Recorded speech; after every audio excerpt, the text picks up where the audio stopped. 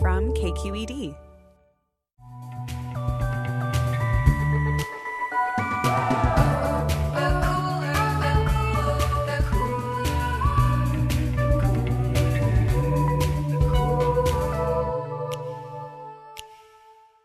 Hey everyone, I'm Emmanuel. I'm Carly. And I'm Jamidra. And we're the hosts of The Cooler, your weekly dose of pop culture commentary.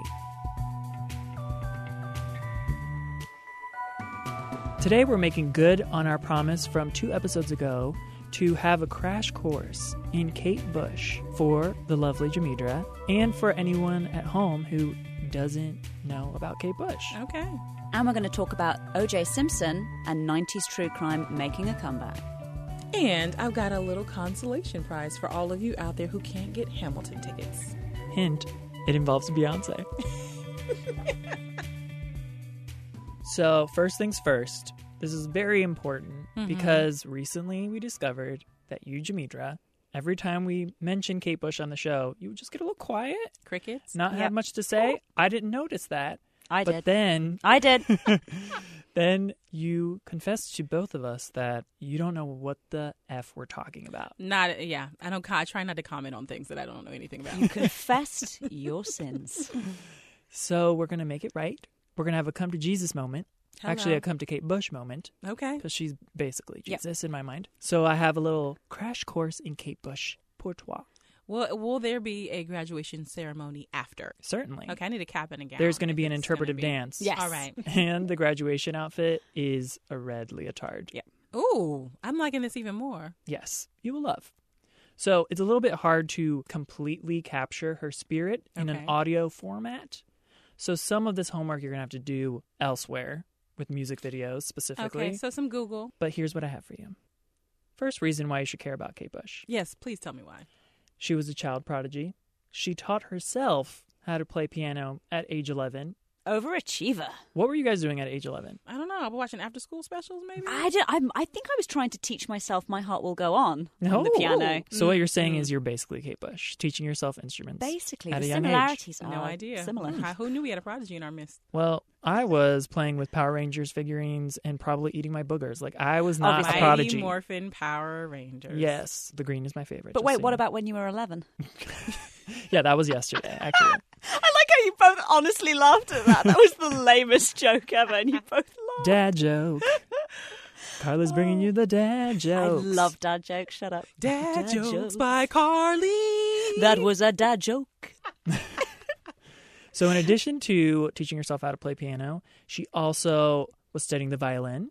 Oh. She would play an organ in her parents' barn because that's an English thing to do. Well, whose barn does not have an organ in it? Yeah. Does everyone have a barn? There was no organ in my barn. Okay. What do you mean by that? If you excerpt that audio of me saying that and use it as a ringtone, I'll be so annoyed. Also, because all this musical prodigy stuff isn't enough, she also was studying karate. And she had a nickname that she earned for herself because of her squeaky sound that she made when she would chop people and kick people.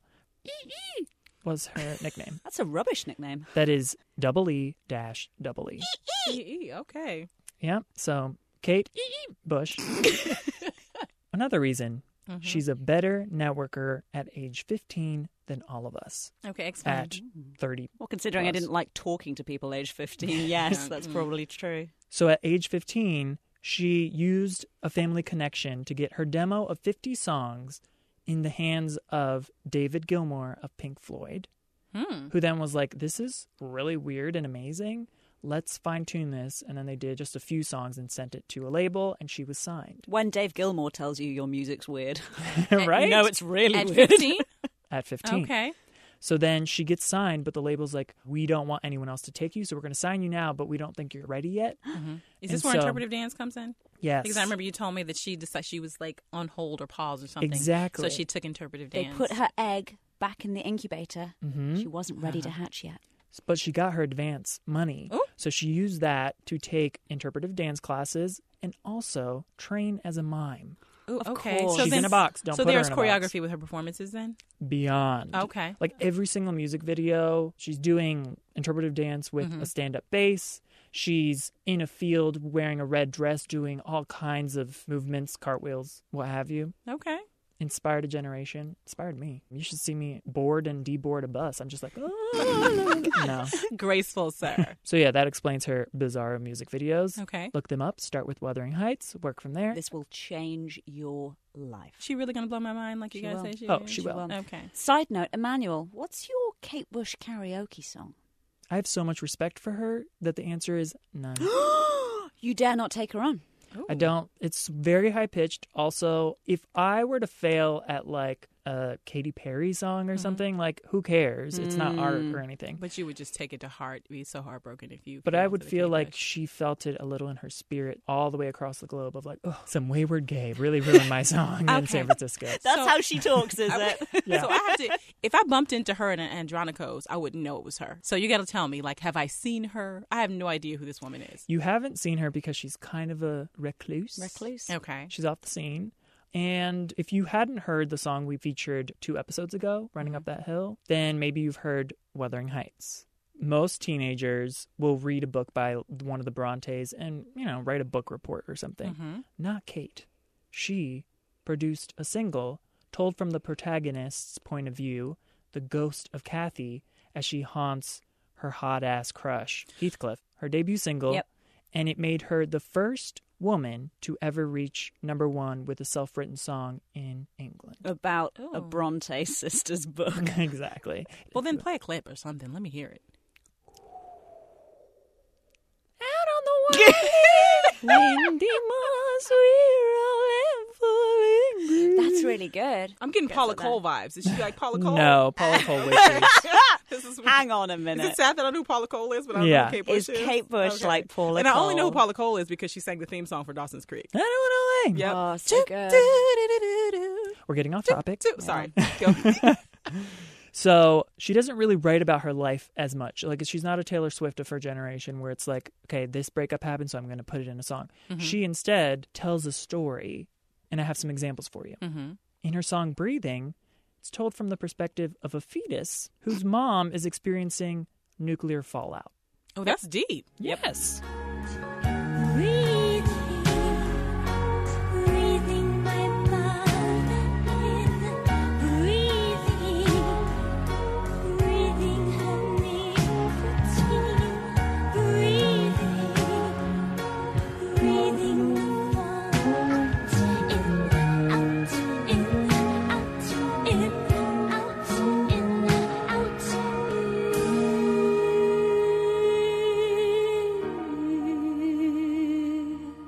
The infant kiss, God, this one's weird, is told from the point of view of a governess who realizes she might have the hots for one of the children she's taking care of. Oh. But before... Downton Abbey just took a turn here. I say goodnight, night. They tuck him in tight, but things are not right. What is this infant kiss that sends my body tingling? I've never fallen for a little boy before. No control. But before you get concerned and put her on some kind of list, it's because the child is haunted by a sexy ghost. Of That is course. still weird. That Sexy is- ghosts are kind of a recurring theme, are That they is not? still bizarre. They're everywhere. Have you seen Casper? That boy's cute. I've seen that bit in Ghostbusters that gets cut out of most of the TV edits. Here's my favorite. Heads Were Dancing is about spending all night dancing with a hot dude, Okay. only to realize that he is A sexy ghost. Hitler. Okay. She goes there. Okay, She so is this one I nothing if need not to- imaginative. This one I need to hear. Yes.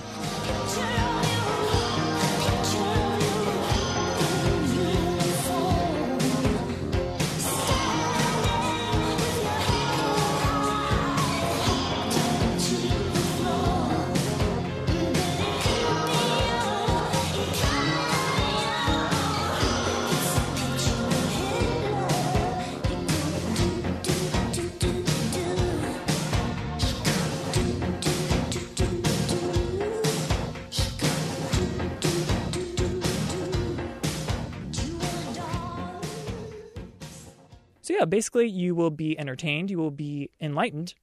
Some of her other songs will educate you about things like James Joyce, The Shining, Vietnam, Tennyson, Joan of Arc, the psychoanalyst Wilhelm Reich and his rainmaking machine, Well, who doesn't know the psychoanalyst Wilhelm Reich and his rainmaking machine?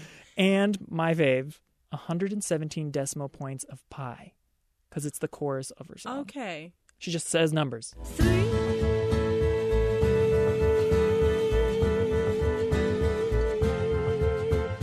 1, 4, 1, 5, 9.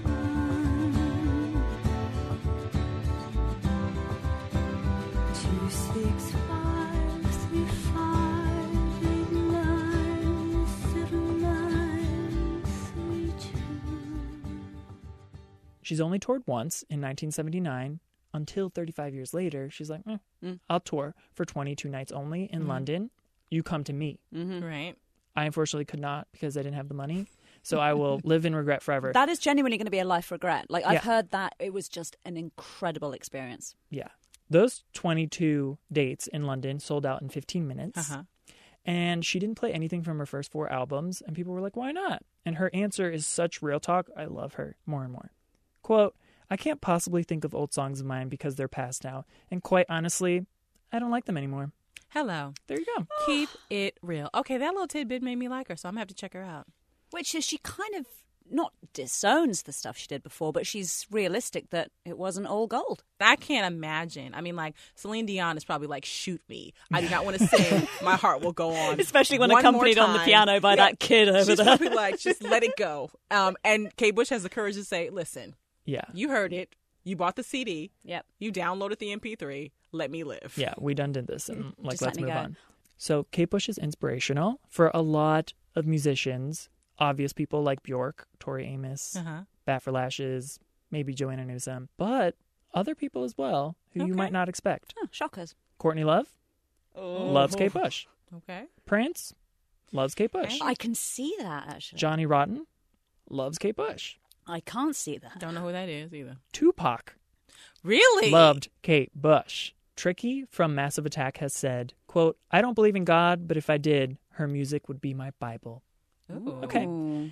Big Boy from Ooh, Outkast is obsessed, capital letters, obsessed with Kate Bush. Several different interviews. He'll just bring her up. What? And in one interview, his cell phone goes off and her song Babushka is his ringtone. Of course. Babushka, babushka, babushka, yeah, yeah. Oh, okay. Yeah, it's a thing.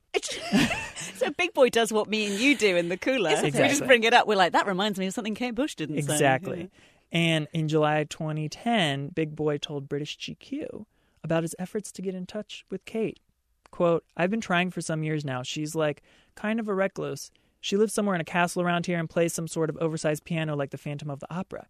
You can hear music coming out of the windows. I'm looking for her. You know what I'm saying? I've come over here to camp out for a month just to find her. Wow. Did he find her? Probably not. I think huh? not. Dedication. She wouldn't answer his calls. But his obsession moved over to Andre 3000, who Uh-huh. also had this to say about Kate. Quote, Kate Bush's music opened my mind up. She was so bugged out, man, but I felt her. She's so effing dope, so underrated and so off the radar. And one by the name of Mystical with the K Oh, my God. of Shake Your Ass Shake fame. yourself. Okay. I'm just getting visions of braids.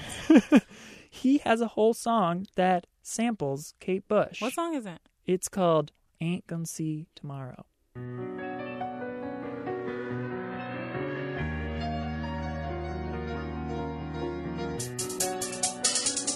Listen. Girl, we gonna really can't do no more. The water ain't no good, the grass don't grow. Now the schools ain't said no more. Killing in the first grade, 6 years old. You think waiting for Beyonce's new album is hard? Mm-hmm. Try waiting 12 years between her 1993 album, The Red Shoes, and Ariel. John Mendelsohn, who's a novelist, wrote a book called Waiting for Kate Bush, which is about a bunch of obsessed Kate Bush fans hanging out in a boarding house and waiting for her return. There's That's a how book. deep this goes. There's a book, Novel. a novel about people who were waiting. Waiting. That is deep. Anticipating. So I don't even know if I want to listen to the album if it's going to make me do all that. Huh? Well, get you obsessed. 2 last things. You know those hands-free headset mics that like Britney uses and Janet and all these people? Yeah. Well, responsible for that, Kate Bush. She Okay. needed to interpretive dance, and so they made a makeshift one using like a wire hanger And some band in the 60s tried it before, so she's not the first, but she's the first to popularize it. And the last thing is she was performing one time, and both straps of her top pop off. The definition of wardrobe malfunction. Exactly. Okay. So she originated that as well. Hello. Janet. Such a pioneer. But instead of stopping, she just holds up her top for the rest of the song and kills it. Like, sounds amazing. If you go to the episode page of this episode on KQED Pop, I will embed it. You will watch it. You will be indoctrinated into this cult of Kate Bush. And you will get your life. And you will will get your enjoy it. life. Yes. So, have I ticked the meter at all in the direction of Kate Bush standum? I am curious. I need to watch at least that video of her doing her show must go on situation. Yes. Because I need to watch that. But I will listen and I will report back. Yes, please report back. And if all of this was for nothing, I must bow out of this podcast and live in shame for the rest of my life.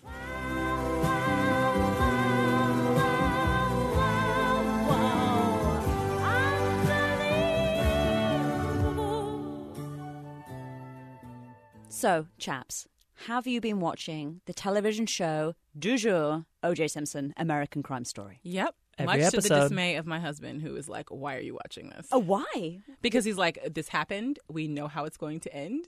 Like, why is this? like, where's the twist? Why is this thrilling to He's you? like, we've been spoiled for 20 years. My sister said, I asked her if she was watching, and she said, I've seen it. Yeah. Like, I lived it. Oh, she felt she did not need to actually Yeah. see a fictionalization. But what people don't realize is we saw it. We knew what was going on. But this offers like a whole different insight that we didn't know. Did we know about the sexism? No, we certainly did not. Did we know about Judge Ito's wife? No. I did not know that. Hello. Okay. And so is that because they can like take their time with the format? They're like, it's television. We've got 4,000 hours. Let's just let this unfold.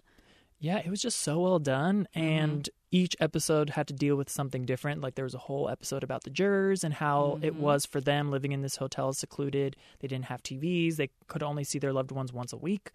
Their lives were put on pause for a year and a half. Didn't really, and you don't know the extent. You see the jurors progress. Like, oh, we get to stay at a hotel. It's like a little vacation. We're gonna be here for a day or two. By the end of it, they're like, and please, then, get me then out it's of months it. down the line with him not being able to talk to their family, not being able to watch television, not being able to read newspapers, Oh my and just being disconnected from the outside world. Then we got to talk about Marsha, Marsha Clark with the perm. and Yeah. how she was objectified and how she was made to feel ashamed, not only by the media, but by her bosses and even by Judge Ito himself. Yes. He would often hold her in contempt over like nothing and would just talk down to her. And she said that when the jury is seeing him putting her down, that has an influence on them. They're like, we don't have to take this woman seriously. Yeah. Like, he doesn't. Yeah. So why should we? Why should we take anything she says Making seriously? comments about her hair and her makeup. She even got a makeover during the trial. And then they had a problem with that. Yep. And then you got Chris Darden and his like situation that he was dealing with. He was getting a lot of flack because he was prosecuting O.J. Simpson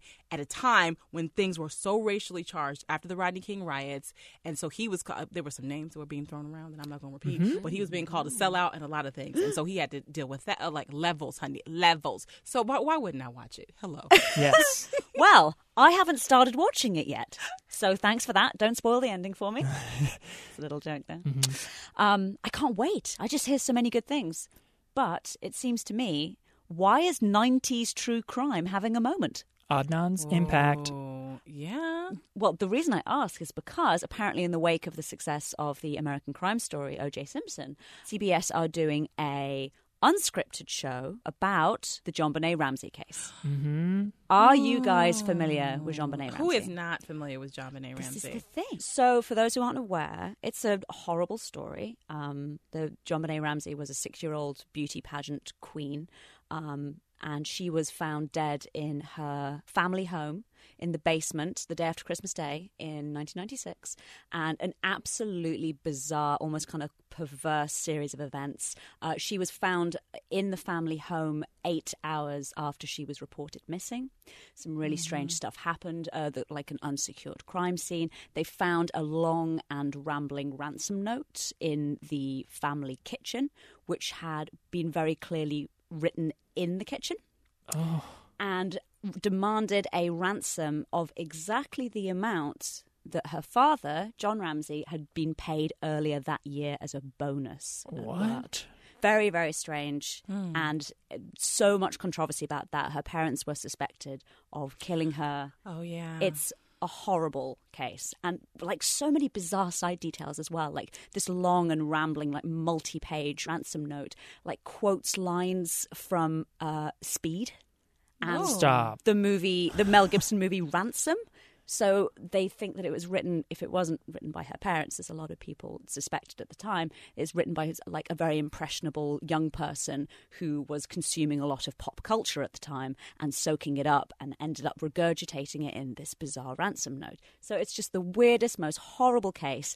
And they're making a TV show about it. And also, NBC is doing a scripted series, so like an O.J. Simpson kind of thing, about the Menendez brothers. Wow. And again, for those who aren't aware, these were the two Menendez brothers who in 1989 shot and killed their parents in Beverly Hills. Their parents were very, very wealthy, and they got all their parents' money and started spending it. And eventually, people started to wonder, could the two things be linked? And as a side note, it all came out when one of the brothers, do you guys know this, confessed to his psychologist. Oh. And then said to the psychologist, don't tell anyone or I'll kill you.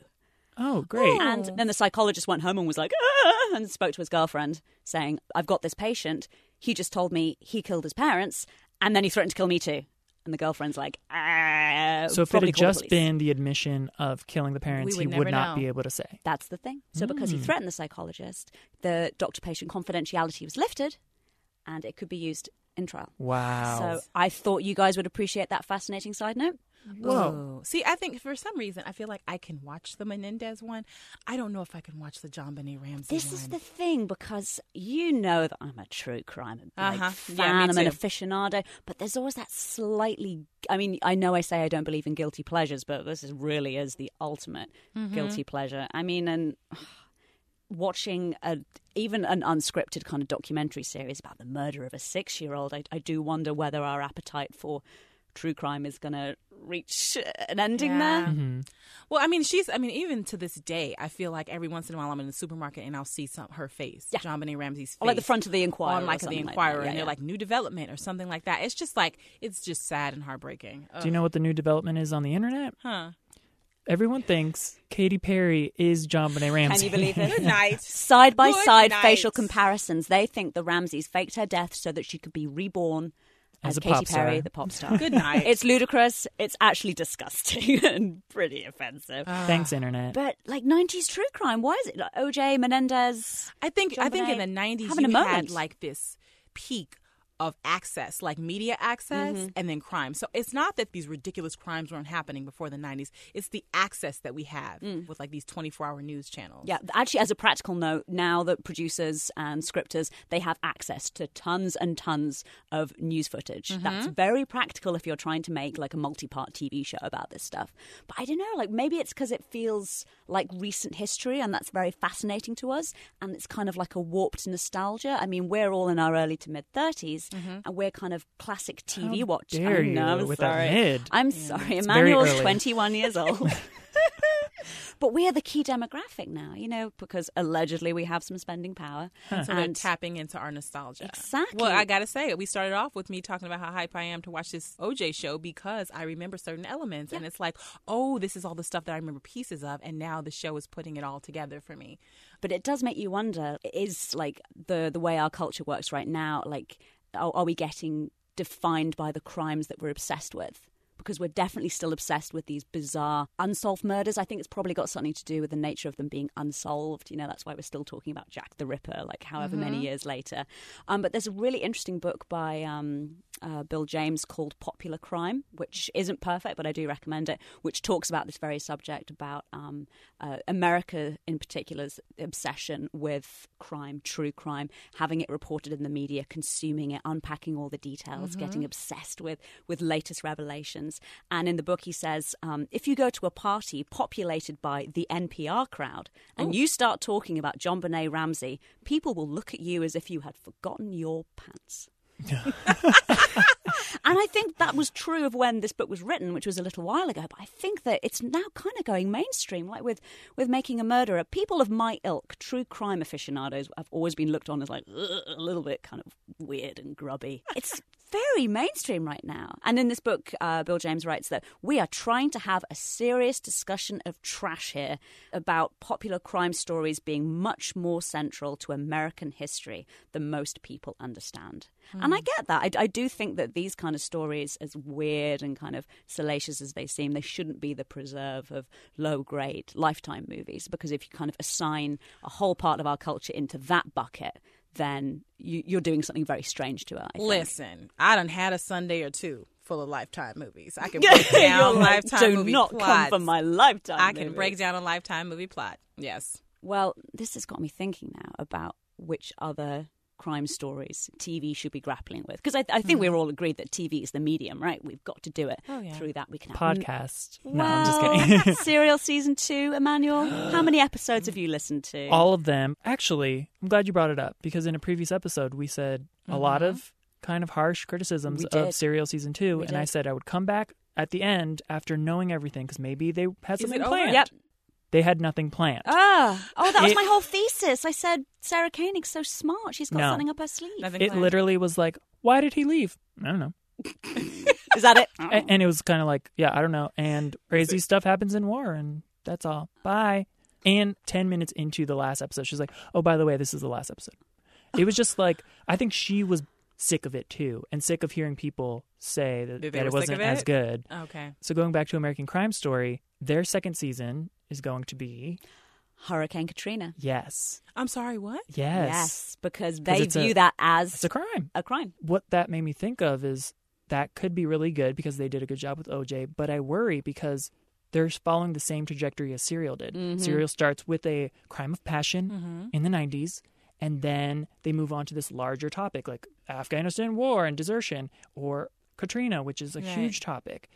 But this is what I mean, that it's almost like people get kind of insecure or a little bit ashamed about the true crime element of it. It's like, oh, well, we started off with that, guys, but don't worry, we're capable of so much more. Yeah. Don't worry, we're not going to pigeonhole ourselves. Yeah, we're smart. Trust us. Exactly. Look at this. And then everyone's like, we liked the first thing better. I'm like the actually first interested thing. to see what the angle would be on that. Because, well, see, the thing about Hurricane Katrina and what happened there was a lot of corruption in Louisiana and a lot of corruption in New Orleans at the time. And then there is that infamous Kanye West telethon speech. So there are all these little elements. So I'm really curious to see if they have something to provide that we don't know as you know, from externally, just from viewers and people who have donated or whatever the case may be. But listen, you put Beyoncé on a cop car in one of the episodes.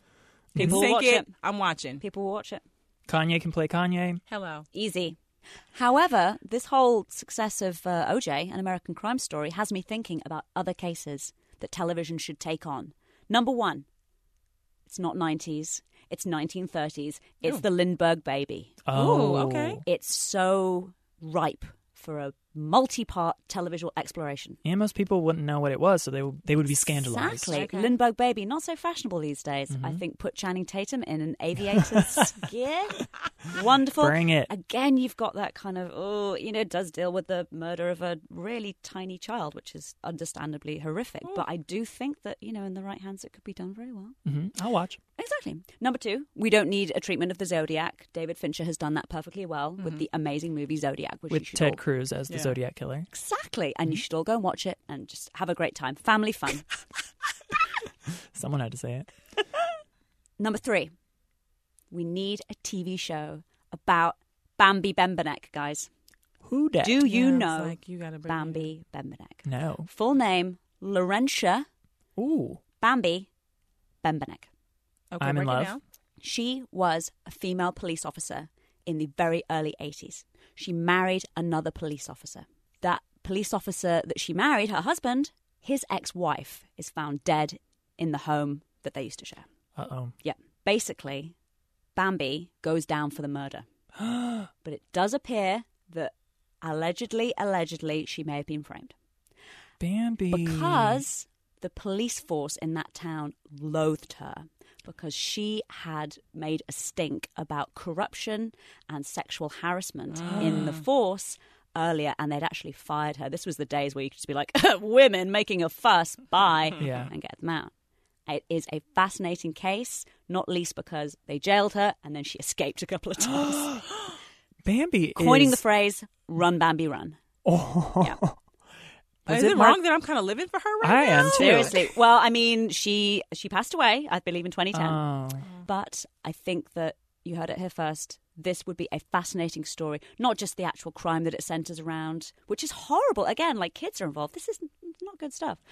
But her early life, you know, she tried to kind of be a bit of a pioneer, and it all went terribly wrong. And she ended up paying for it. I feel like that's what they should have did for Serial Season 2. Seriously. And so there you go. You heard it here first, guys. She's a killer queen, gunpowder gelatine, dynamite with a laser beam, guaranteed to blow your mind. So we talked about music. We talked about nostalgia. I'm just going to bring it full circle right now because I've got a little bit of pop culture time capsule nugget that's a mixture of both of those things. Hit us. Okay. So the theater world right now is going crazy for... Can you guess? Hamilton. Hamilton musical is, as the title implies, a musical on Broadway right now about the life of Alexander Hamilton. You may know him from other things such as the $10 bill in your pocket. So it's really exciting right now. People are going crazy about it. And you may be asking yourself, like, why are people caring about a play or a musical about Alexander Hamilton? Like, who cares, right? People are going crazy for it because it is told through hip hop and through amazing lyricists. And so I'm crazy about it. Other people are crazy about it.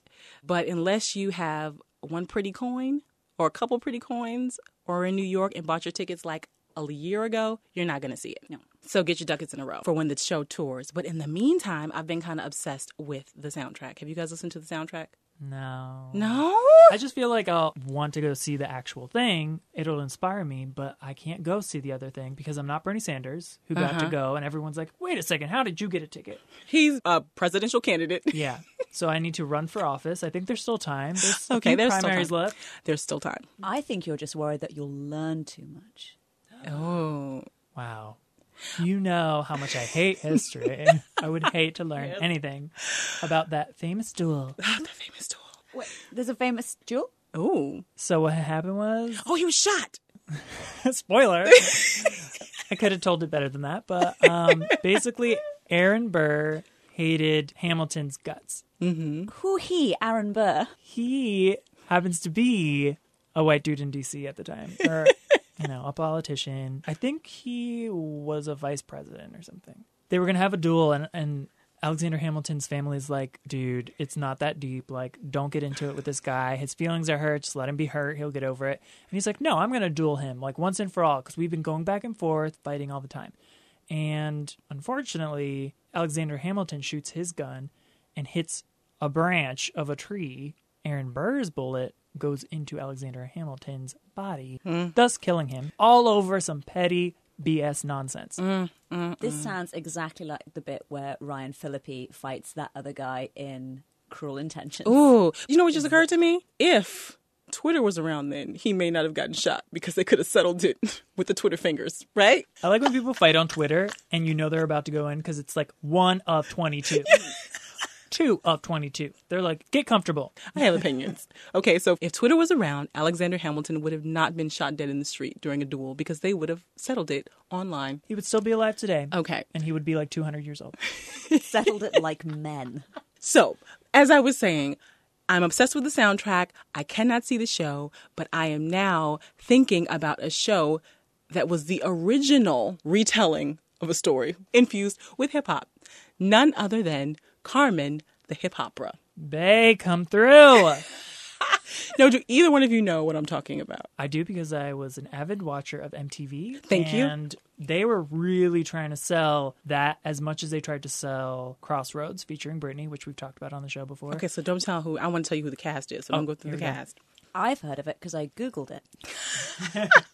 So as you guys know, Carmen, well, maybe you don't know. Carmen is an opera by the French composer, and I'm not even going to try to say his name. I said I was going to play it, so I'm just going to let this gentleman help me out. So Carmen is an opera by the French composer Georges Bizet. Mm-hmm. So, Georges Bizet. Okay. The opera was first performed in Paris in March of 1875, and a few great songs came out of it, songs that we still sing today. Well, maybe you don't sing, but I sing in the shower. So one is...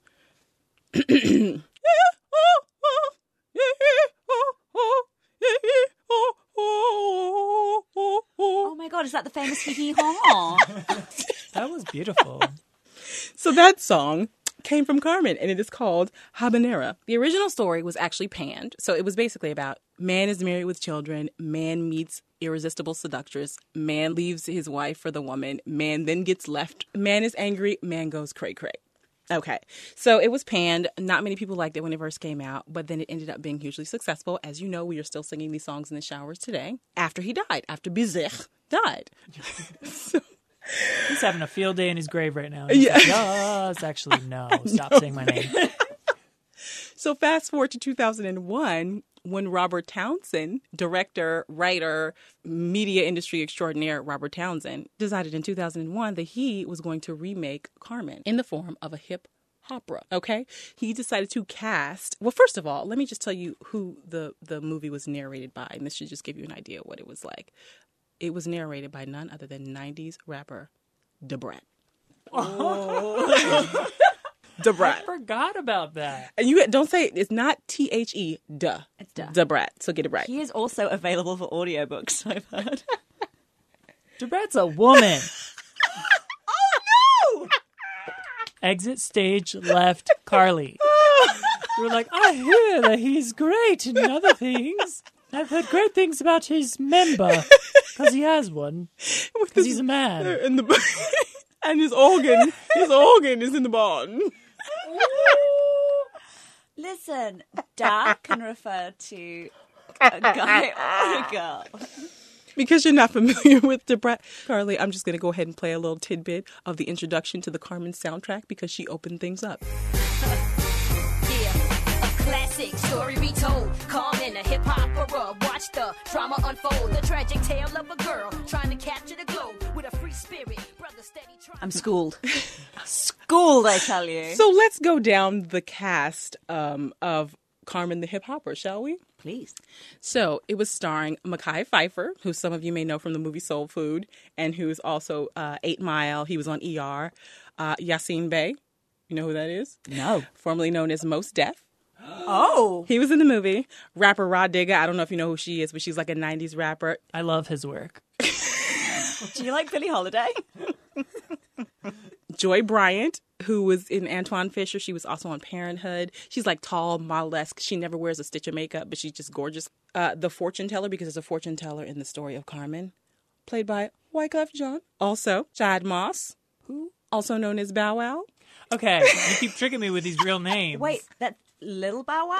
Lil Bow So Wow. Bow Wow and Lil Bow Wow are not two separate people. They are the same. They're the same. Okay. One and the same. And guess who played Carmen? Oh, I already know. None other than Beyoncé Giselle Knowles. Okay, so as you can imagine, the soundtrack is, I don't want to say fire, but it was interesting. And it was the first time. Damp.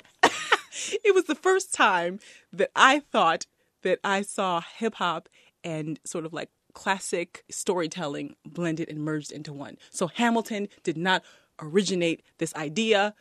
All shouts out to Robert Townsend for pulling it off. So I just want you to get a little taste of what you'll be getting into if you decide to go on this journey with Carmen, the hip opera, starring Beyonce and Mekhi Phifer and Mos Def. First of all, and narrated by Da Brat. How can you not?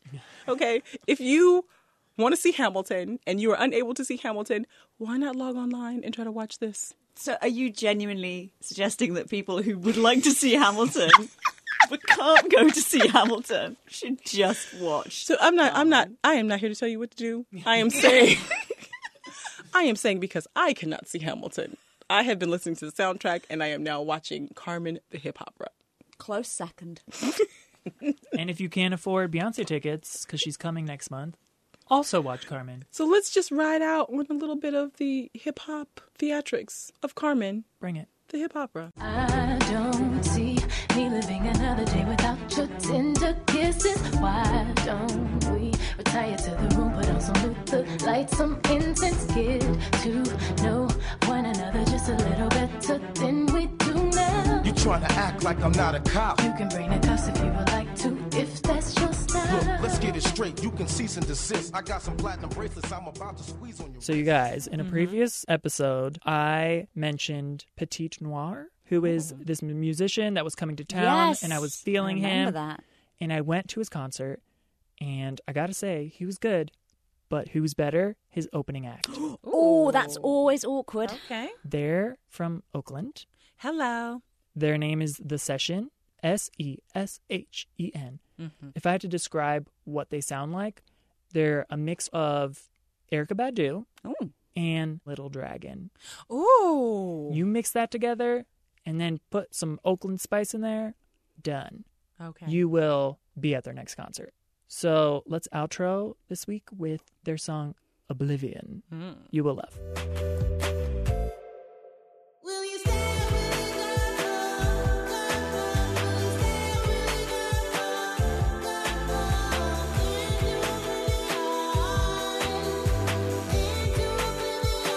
First off, let's thank Rob Spate for making us sound so good. Thanks also to David Marcus, Jay Simpson, and Carolyn Pennypacker Riggs. Until next week, find us on social media. I am Excuse My Beauty without the first D on Twitter. I am at Teacup in the Bay. I am at Jamitra Says. Follow us, favorite our stuff, retweet. Bye. Bye. Oh, darling, make it go away. Make it go away.